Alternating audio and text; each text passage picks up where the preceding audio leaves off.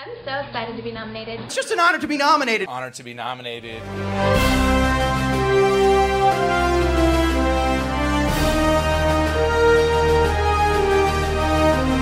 Hi, I'm Ezra. Hi, I'm Chandler. I'm Claudia, and together we are honored to be nominated. A podcast that goes through every movie that's ever been nominated for an Academy Award.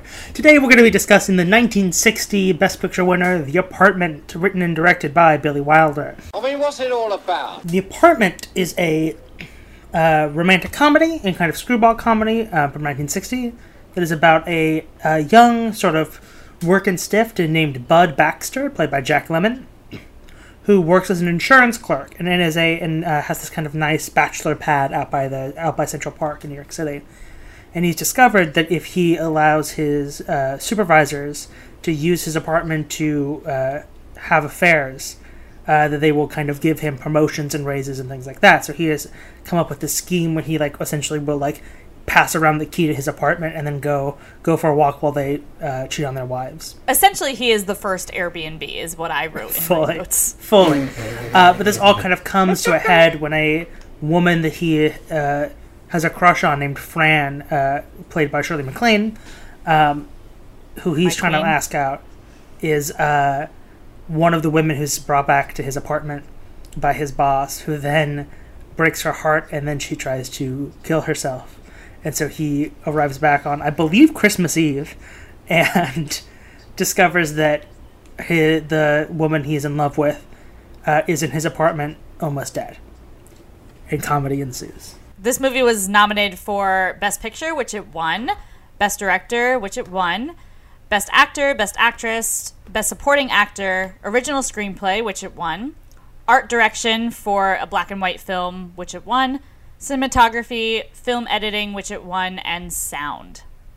So quite a few nominations, and I think it is a fun movie. I think it's a little wild for the time it takes place in. I don't know. I can't decide. I can't decide if it's ahead of its time or if it's slightly behind. I don't know. It's a fine line for me. It's definitely probably ahead of its time as far as what they were showing on the screen, what they're telling and talking about. I would say, right? Because it's very much it's very sexually sex is fine, let's have fun. Yeah. Men are gonna, but the story itself feels very ahead of its time just because it is kind of unconventional. This is just a really weird set of circumstances that have kind of come together. But I also, I felt like this movie was almost a parody or almost a commentary on, what this sort of situation was. But it's still too old for it to be considered a parody. I don't know. It was like... Why do you think it's too old to be considered a parody? It felt like a parody on movies of that time, but I don't think it was trying to do that. I don't know if that makes any sense. I think it is certainly self-aware. Yeah. I don't know. This movie really, really worked for me. I saw it for the first time a couple weeks ago and kind of insisted that we do it for this podcast because I think it's a really interesting example, because I think a lot of times when we think about old movies, we think things that are super slow and super, kind of stodgy, where it's gee, Miss Wallace, I sure would love to take you down to the sock hop later tonight. This is a movie that's so sort of fast-paced and witty. I think it's really well-paced. I think almost every joke still lands. And it's really kind of explicit about adults have sex with each other. And I think that Fran, the Shirley MacLaine character, is never sort of judged for sleeping with a man who she's not married to, either by the film or by the character. So we were having this debate off mic before we started, but I kind of think this is a feminist film. Insofar as I don't. Why? I see that Fran is trying to be kind of progressive in the sense where she's I just don't want to be the other woman, in the end she ends up with what's his name? Baxter. Bud. I almost said Bud.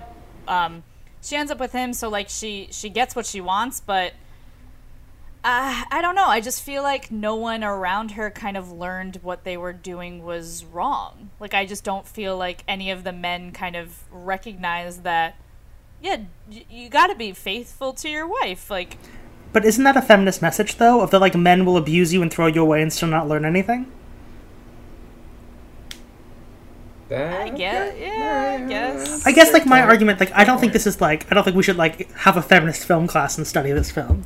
But I think that, like, I don't think the women are ever judged for what they're doing, either the wives or the other women.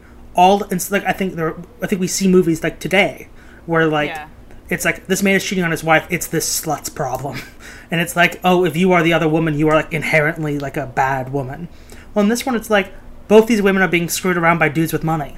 There was that scene where Sheldrake's current secretary, who was his former lover, or they had an affair, is talking to Fran, who is currently Sheldrake's lady. What's the word I'm looking for? Mistress? Mistress. I was going to say, like, side bitch, but that was what she is. But, Speaking of feminism. True. But there was that scene where, like, she's like, oh, yeah, it'll be you, and there'll be someone else, and there'll be someone else, and that. So, I don't know. That just, like, doesn't... But that specifically is a comment about him, not her. That's specifically a comment about how he's a little womanizer, Mad Men-esque guy. Right? That's not a comment about her. Now, the argument, I think the only argument that in your favor, Claudia, is the scene where she gives Baxter her mirror, and he realizes that it's the broken mirror that he gave to Sheldrake of the woman, because he didn't realize it was her. His look towards her is not necessarily inherently judgmental, but it is a little bit. I guess what we were made to believe is he's just sad that she's sleeping with him and not it's him. Right. She's sleeping with Sheldrake and not him. So, because I think that, like, on that, I think the journey of this film is, like, she doesn't really learn anything. He's, the Jack Lemmon character is the one who learns things. And so it's kind of about the, like, women kind of are just, like, kind of got to figure it out, and these just straight dudes just need to sort out their shit, is how I took it. And I will say the turning point, the big decision that is made in the film is made by her. She leaves Sheldrake and goes to Baxter. Baxter doesn't get her, he doesn't win, she chooses to go to Baxter, right? That is that moment where Baxter's going to leave, he's going to move, and then she's at New Year's with Sheldrake and makes the decision, where she says the line, which I wrote this in my notes because I love a romantic callback, where she says the line, I guess that's the way it crumbles, the cookie-wise, which is a line Baxter said to her earlier. And I love a romantic callback like that. Ooh, I love that. It's my favorite thing in the world. And in a rom-com, when they like say a line that the other character said before, and so it's like, oh, you cared and you listened. I love that. Well, and I feel like this could be in less good hands than Billy Wilder, who I'm sure we'll talk about a lot, because Billy Wilder is, I think, one of the most, like, undersung directors of American cinema. But I think that even today, if this movie was made, it would be a friend zone film, right? It would be like, look at this, he's the nice guy. And it kind of isn't, where he's, like, doesn't, at least is in my memory of it, doesn't really ever feel, like, entitled to anything. Where he's like, why are you with this shitty guy? But it's not so much like, why are you with this shitty guy, not with me? It's like, this guy's a piece of shit. Like, why are you seeing it? I did write in my notes that I would love to see, like, the modern version of this movie, because there are so many things of this that are timeless, that don't, that still are happening today, and what that dynamic would be like with social media involved or whatever. So, do you know that there's a musical? There's a musical? No way. Promises. Oh, that's this? Yeah. I hate that musical. It's not great. It's bad. That's a very interesting point, Claudia, because I don't know if this changes that much. I mean, like, at the premise, it's this man who works in this giant robot cubicle office that, is lending his apartment out to these rich guys that are just trying to sleep around with their wives. And so he tells his landlord that he's just some suave sex guy. But, I mean, other than the fact that, like, he does kind of force her to stay in his apartment, and that's a little weird, like, I don't know if a lot changes. I don't know, like, what much changes. I mean, his relationship to her, I don't think changes. He's not in any way, shape, or form, like, looking down on her. I mean, obviously, I think the jobs of the women change, right? There's not just secretaries or elevator workers. But that's just a sign of the times. I don't know if that's, a comment on the movie itself. I think that's just a sign of the times. That is an interesting question of, like, is Shirley MacLaine's character more empowered today? Because I think the sort of, like, tragedy of her character is that, like, which I think is true of women at this time period, is that, like, she really kind of had no recourse. Like, without, like, single women in the 60s weren't really, like, like, there weren't that many options for them, and so she was kind of in this, between a rock and a hard place. Yeah. So I don't know. I think we would like to think that now she would report him to HR. But as we see, that doesn't always... No. Yeah. It sure doesn't. You know what I would have loved to see change in this film? Her mental state. I mean, the fact that, like, I feel like the fact that she, like, tried to commit suicide and was, like, so close to being successful was just kind of, like, brushed under the rug. Like, fully. Stupid women just try to kill themselves. Don't go doing that again. I was like, that's touchy. Yeah, trying to have a rom-com that also features a woman trying to kill herself by swallowing a whole lot of pills, that's a fine balance there, right? We wanted this to be a fun, romantic movie about these two people and their wacky adventures, and she tried to kill herself.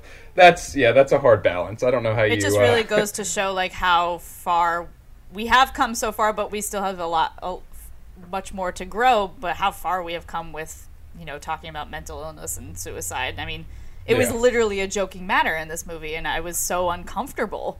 Well, and I also think on that note, I like Shirley MacLaine, her character isn't played as a manic pixie dream girl. She has feelings, she has emotions. I mean, I don't think you're right. I mean, she has her own sort of free will and decision making. For 1960s, I mean, that's pretty substantial. She doesn't seem like a very, like, female character, like that is here for the man and is just so fun and go-lucky. Like, she does have some sort of groundness in she has substance. That is actually a really good point of like, if we think about, like, the definition of a manic pixie dream girl is like a woman who kind of has no internal life, who only exists to, like, lead a man through an emotional journey, and she kind of doesn't. She's kind of like, no, I'm having my own shit, dude. Like, you go deal with your life.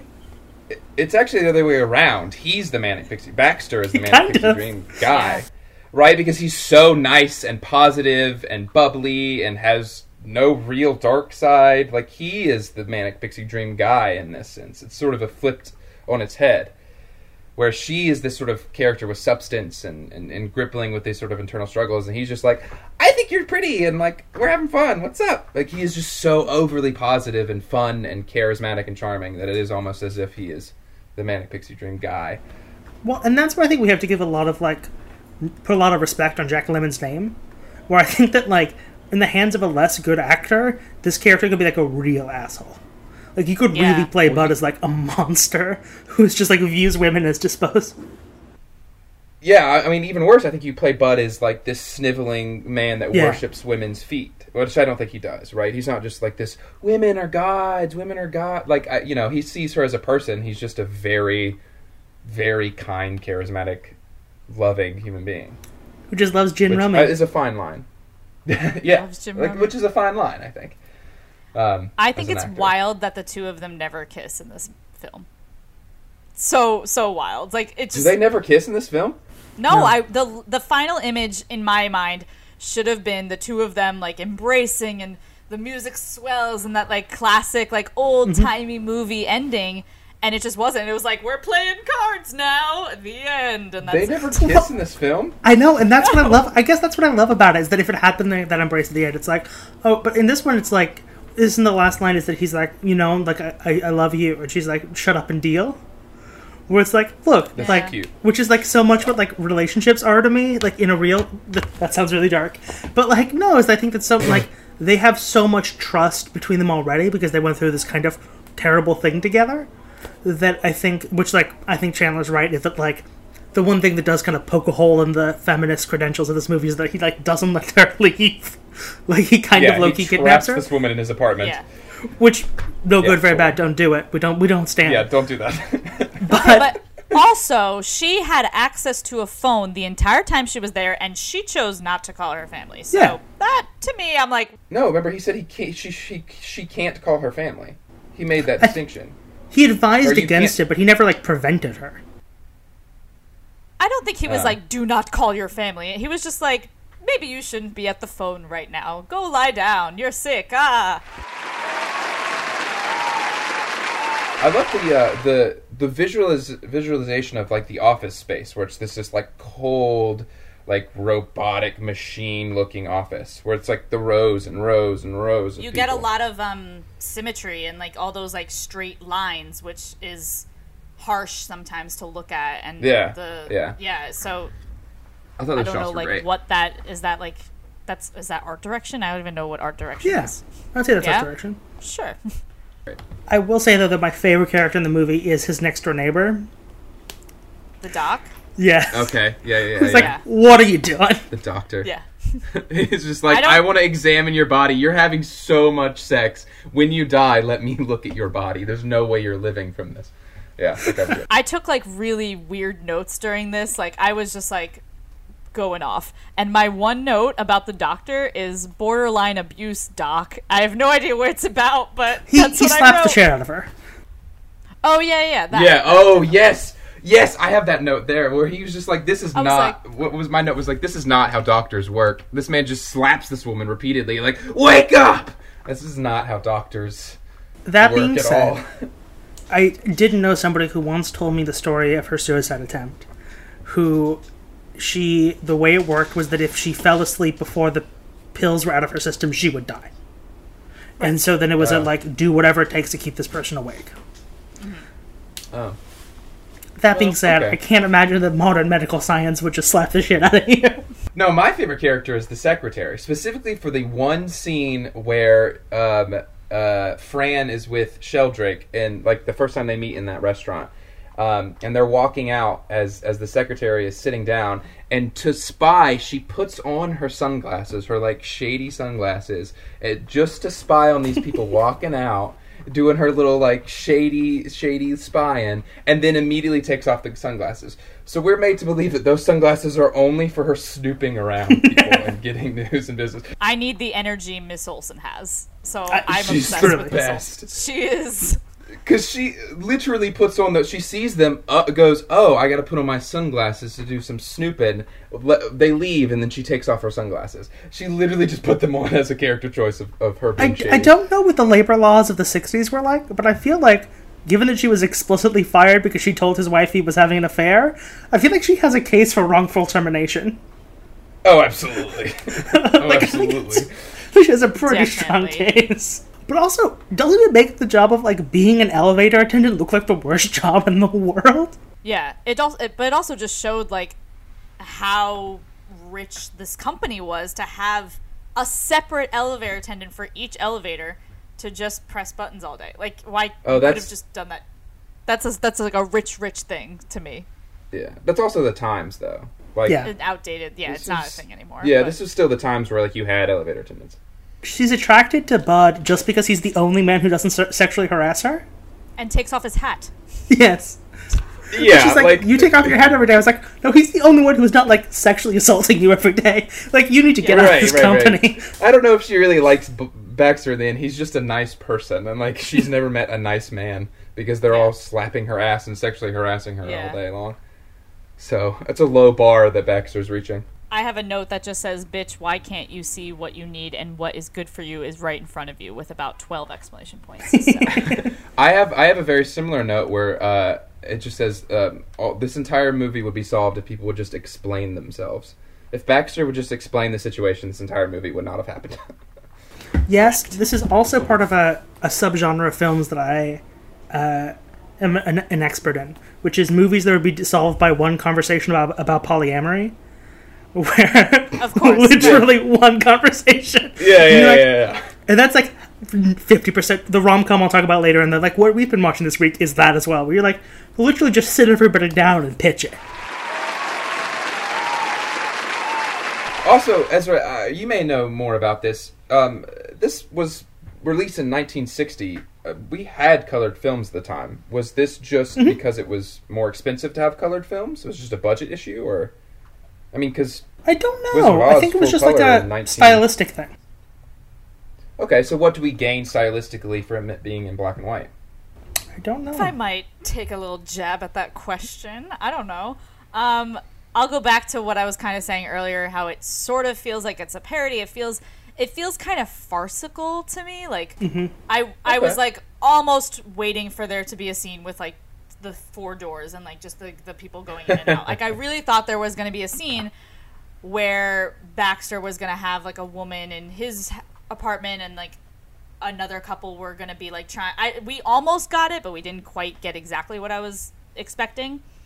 But I have a note that early on in the film, we're seeing kind of Baxter's everyday life and what he does to fill his day. And obviously one of them is just watching TV, and he's watching whatever he's watching. It's very animated. It's very over the top. It's very... Oh, yes. That's a great scene. Yeah, unreal. It's very like unrealistic. And it's like that to me. And I think for a lot of people that aren't like film people or like I don't know. I never consider myself like, oh, I love movies. But like for your average like Joe Schmo, when I think of like black and white movies, I think like big, over the top, like kind of not real life. Like it just is not realistic to me. And so that's sort of what I was like, oh, okay, so what we're watching Baxter watch on TV is what this movie is going to be like, but then it wasn't. I don't know if that made any sense at all, but totally. No, I was, that's actually an interesting juxtaposition, Claudia, that I don't know if that's inherently true, but that juxtaposition of like what he is watching in this black and white of everything being crazy and intense, because that is a really cool sequence of like this whole world around him and everything's like going and like there's all this action and blah blah blah blah, with the juxtaposition of his life being in black and white but it's still being simplistic. I think is actually maybe the answer that we're looking for. But that's actually interesting. I don't know. But I imagine it has to be a budget thing, right? They had to. I would assume, probably. Like, can I read some of the negative reviews that this film received? Yeah. Of course. Esquire magazine called it a paradigm of corny avant-gardism. And the Saturday Review called it a dirty fairy tale. And people were so offended by how like crass the movie was in terms of sex that apparently women would assault one of the actors in the street and scream at him for making a dirty, filthy movie and hit them with their purse. Oh my! I just love that there was a time when like someone watched the apartment and they're like, this is some avant-garde bullshit. Oh, okay. We have to talk about how Ezra went back into the 1960s and wrote the line where he looks into her broken mirror. And he says, "Oh, it's broken." And she says, "I like it that way. It makes me feel the way. It makes me look the way I feel." I didn't know that you wrote this film, Ezra. I quoted that exactly, and then I wrote ... dark. It makes me feel the way it makes me look the way I feel is the most Ezra line about a broken mirror I've ever heard in my life. I can't. That's no wonder true. You love this movie so much. That would be a whole monologue for me. It would be a whole monologue. Get 3 pages out of that. About the duality of this person's inner turmoil. I heard that line. I was like, oh my god! Of course, Ezra loves this film so much. It makes me look. No, but I think it's like the perfect romantic comedy, and I think that because I think so many romantic comedies get like really treacly, where it's like these people are great, and you're like, cool, I don't give a shit, or they become like so like cynical. You're like, these people just hate each other. Well, in this one, I think you totally understand why both the characters like each other. And then the problems that are in their way are, like, obviously contrived because it's a film, but they, like... I think you're right that, like, this film could be solved by conversation, but I think, like, 95% of rom-coms could be solved by, like, a text. Where it's like, I saw you talking to that girl. And then you'd be like, yeah, that was my sister. And she's like, oh, I thought you were having an affair. But, like, it's like, I saw him talking to a girl. Time to move out of the apartment and take the kids. And you're like, what? And I think that, like, this is much more, I think, grounded in human psychology, which I think is a testament to Billy Wilder as both a director and a writer. Because if you guys haven't seen his like filmography, it's like amazing. He did Some Like It Hot, which is the Marilyn Monroe film. He did Sunset Boulevard. He did Double Indemnity. who did Witness for the prosecution. I wrote, in my notes, I'm reading it right now. Ezra, how dare you call this a rom-com? This is depressing. I was not depressed. I laughed the whole way through. Maybe you are depressed. Fran and Baxter's life is hard. Like, they both have hard lives. Yeah. It's not life is hard being in the city. Yeah, but that's not, like, fair. It's kind of sad to see these people, like, struggle. This poor woman is just trying to get this man to love her that is she's a jerk. Like, it's part of the hustle. Yeah, I felt seen. I was like, I know Baxters, I know Frans. All of us were just pounding the pavement trying to find some love, and there's no love in the city. It says the two people in very happy committed relationships to the single person. Great, thanks. Yeah, so you know it. You're Baxter. I saw a lot of you in Baxter. Absolutely, yes. I know the struggle of New York City romance life, but it's rough. So I wouldn't say it's a depressing film, but it's a realistic film. And it's a realistic rom-com, which makes it the best rom-com. Depressing was a hyperbole, but yes. What all did this win for, again? Picture, director, screenplay, art direction, and film editing were all of its wins. But it was also nominated for actor, actress, supporting actor, cinematography, and sound. It won film editing. Mm-hmm. Which I guess, sure. See, I thought the editing was, it felt ahead of its time, I guess. Like, for older, it felt like quicker, and the tracking of, like, what the actor is doing, like the camera follows the actor as opposed to just cut to what the actor was doing, you know what I mean? Mm-hmm. That felt more modern. I guess it's just up against Spartacus. I actually think the editing is brilliant. Yeah, the pacing is fantastic, I think, in this film. That's true. The pacing is so well done. Yeah. And I think that's specifically because of the editing. The editing seems simplistic. It's not like Birdman, but I think the editing is really, really well done. It is interesting that Shirley McClaine loses to one of the most infamous wins in Oscar history. Who is it? Which is? Elizabeth Taylor in Butterfield 8. Which they gave Elizabeth Taylor that Oscar because they hadn't given her one yet, and they thought she was about to retire, and then she made Who's Afraid of Virginia Woolf like 2 years later.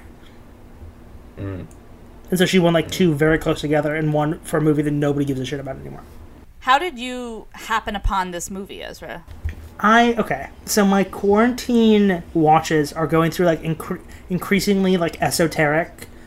So this was during my at the second week of quarantine. It was just like Best Picture winners. So I was watching like Rain Man and shit, and so I watched it because of that. Before I transitioned, of course, into rom-coms and then action movies, and now into foreign films.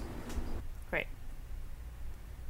So you just said who Shirley MacLaine lost to was Elizabeth Taylor for a movie we don't really talk about anymore. Yeah. Is this a movie that we talk about, or are we just talking about it for the sake of the podcast? I would say The Apartment is pretty beloved in the film communities. Yeah, okay. I wasn't sure. I was reading this Reddit post about how to get into old movies, and they were like, the movies to get people into old movies is The Apartment. Oh, okay. I feel that. Yeah, totally. I usually, when I see, that we're going to watch an old movie or something, or it's I have to watch this old movie. It's it's a chore. But this one, yeah. I mean, it was enjoyable for all the things that I'm, tearing it apart. But, it was enjoyable. It's definitely a fun movie. I see why it is a rom-com. I'm kidding when I say it's depressing. But, what you said, it feels real. And the Oscar goes to... Great, so we're going to transition into our little segment called Should It Have Won? And we're going to go through all of the categories that this film was nominated for, as well as what it was up against, and we'll kind of, to the best of our ability and to the best of our knowledge, discuss if we feel that this movie should have won for that particular category. So we'll turn to our film buff expert over here. So Ezra? So we're going to start off with film editing. The Apartment won.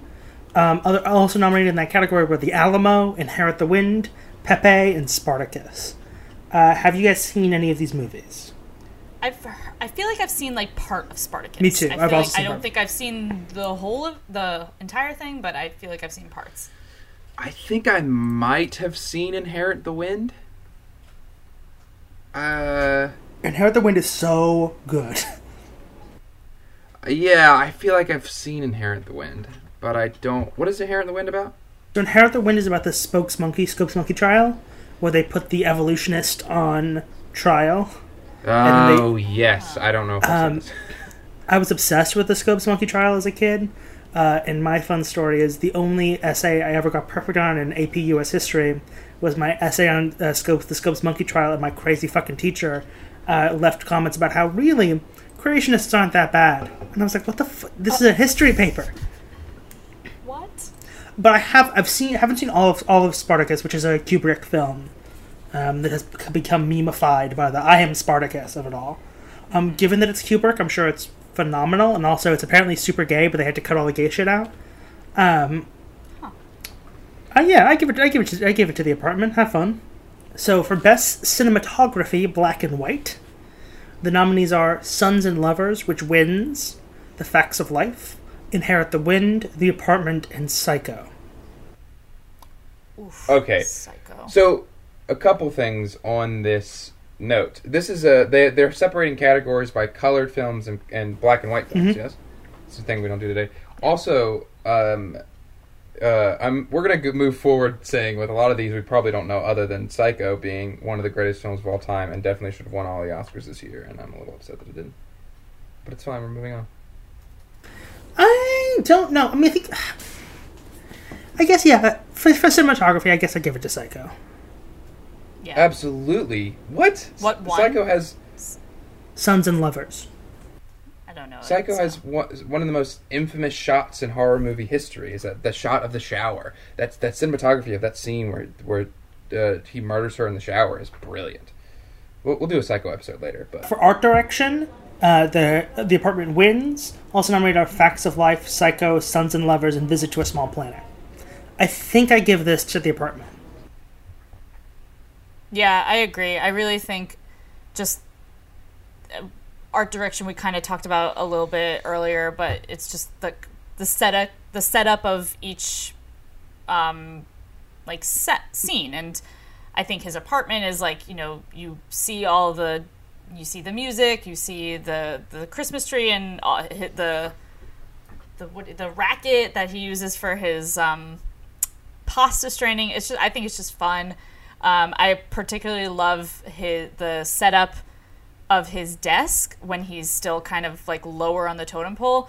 He's got his I don't know the Rolodex. actual word, the Rolodex, and then he's got his book, like his planner and his calendar, his schedule, and then he's got like all these other different things. It's just, you really see the like, okay, I gotta pay attention to this, and then I gotta pay attention to this, and I gotta pay attention to this. It's fun. So I agree. I think this deserved the win. For best sound, it lost to The Alamo. Also nominated were Cimarron, Pepe, and Sunrise and Campobello. I would assume that The Alamo is a war film, which probably has a more sort of intense sound design. So I have no problem assuming The Alamo probably should have won. Original screenplay, it wins. Also nominated are Angry Silence, Facts of Life, Hiroshima, My Love, and Never on Sunday. Yeah, I've seen all of those I've never films. heard of any of those other films. Hiroshima, My Love is really just a... I'm kidding. For Best Supporting Actor, the man who plays the Doctor, Jack Kruschen, is nominated. He loses to Peter Ustinov in Spartacus. Also nominated are Peter Falk from Murder, Inc., Sal Minot for The Exodus, and Chill Willis for The Alamo. My opinion for this is I am really surprised that Sheldrake wasn't nominated for supporting actor. Because, I mean, the Doctor's a fun character, but I didn't think it was, like, Oscar-worthy. No. Oscar-worthy. No, like... so, yeah, I don't think he deserved to win, but I do think that Sheldrake deserved to be at least nominated. Yeah. Peter Ustinov is one of the great actors of the stage and screen, so I'm happy he has an Oscar, and if he had to get it for Spartacus, more power to him. Best Actress, Elizabeth Taylor wins for Battlefield 8, beating Shirley McClaine for The Apartment, Gree Garrison for Sunrise at Campello, Deborah Kerr for The Sundowners, and Melina McKeown for Never on Sunday. I think she does I think she's really good in this. I agree. I think she... I think her performance is really kind of ahead of its time. I think she does really good work. Yeah, I agree. I think Shirley could have taken this one home. I think she does great work. But we love Elizabeth Taylor. Yeah, of course. So, not mad that she Yeah, won. we absolutely. We stand. Oh, absolutely. Best Actor, Jack Lemmon is nominated. He loses to Burt Lancaster for Elmer Gantry. Also nominated are Trevor Howard for Sons and Lovers, Laurence Olivier for The Entertainer, and Spencer Tracy for Inherit the Wind. I think Jack Lemmon does great work. Incredible. But again, I haven't seen the other movies, so can't really speak to the other nominated actors' performances, but I think he at least deserved the nomination, if not the win. So yeah, because I think his character could very easily fall into like just a bumbling idiot positive thing. Because I mean, like, his character is almost a masochist. He's just constantly accepting blame and letting everything be his fault and just taking the blame for everything, and that could fall apart really easily without a good actor, I think. And so I think he does really good work. Yeah. That being said, and I agree with all that, Spencer Tracy in Inherit the Wind is mind-bogglingly good. But he didn't win either. No. You're saying. So who won? Burt Lancaster for Elmer Gantry. Elmer Gantry is a 1960 American drama film about a con man and a female evangelist selling religion to small-town America. Ooh. I mean, That kind of sounds right. incredible. The poster is just a wall of text, which I'm going to read, which is, "You're all sinners. You'll all burn in hell. Tell him, Gantry. Save him from sin. Lead him to salvation. Tell him about everything, but not about your whiskey and your women." Best Director, Billy Wilder wins for this, beating Jules Dessun for Never on Sunday, Alfred Hitchcock for Psycho, Jack Carter for Sons and Lovers, and Fred Zimmerman for The Sundowners. Okay, wrong. Alfred Hitchcock deserved an Oscar for... But I 100% Billy agree Wilder with also Wyatt. deserved an Oscar. I think it's tough. I don't know. Is this his only win? I believe so. Let me look that up. Okay, so that, Yeah. to me, I'm like, oh, well, then he deserves his one win, because he is also... No, he Great. won for Lost. He won for the Lost Weekend. This is his second Best Oscar for Best Director. Oh, okay. Yeah. Well, then Alfred Hitchcock Yeah, should... totally. Because, yeah. Yeah, Alfred Hitchcock.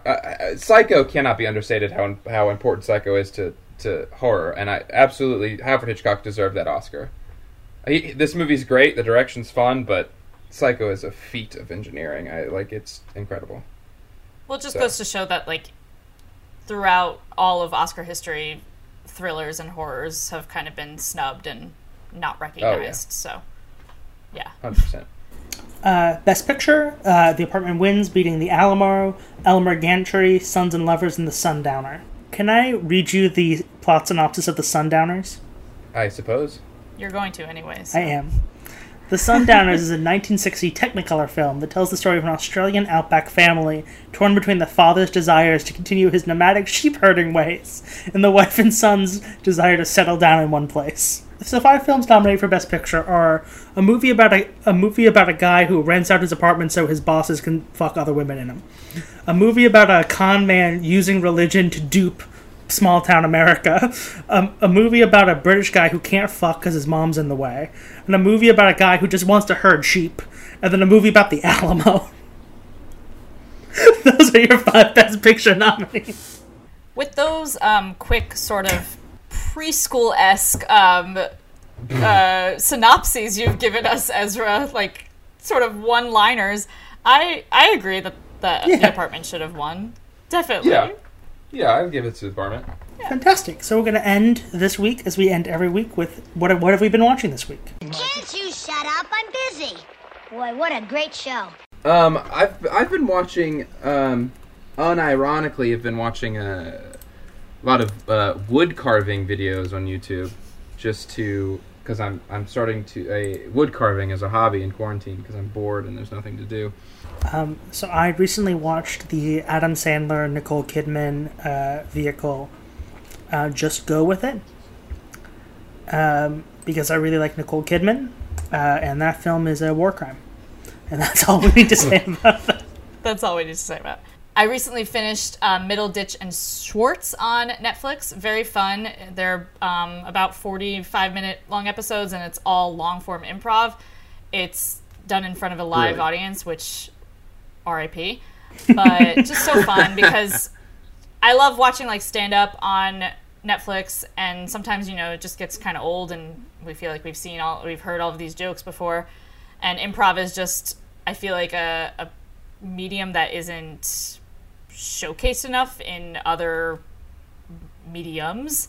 You only kind of can see it live and in person, but this was sort of starting the conversation of how we can maybe do this in the future when we're allowed to be with each other again. Totally. All right, so that's about all we have for you guys today. If you liked what you heard, be sure to subscribe on whatever platform you're listening to. Follow us. Give us a rating and a review. We are on Instagram, so be sure to keep up with us there at htbn.podcast. Bye. Bye, friends. Bye.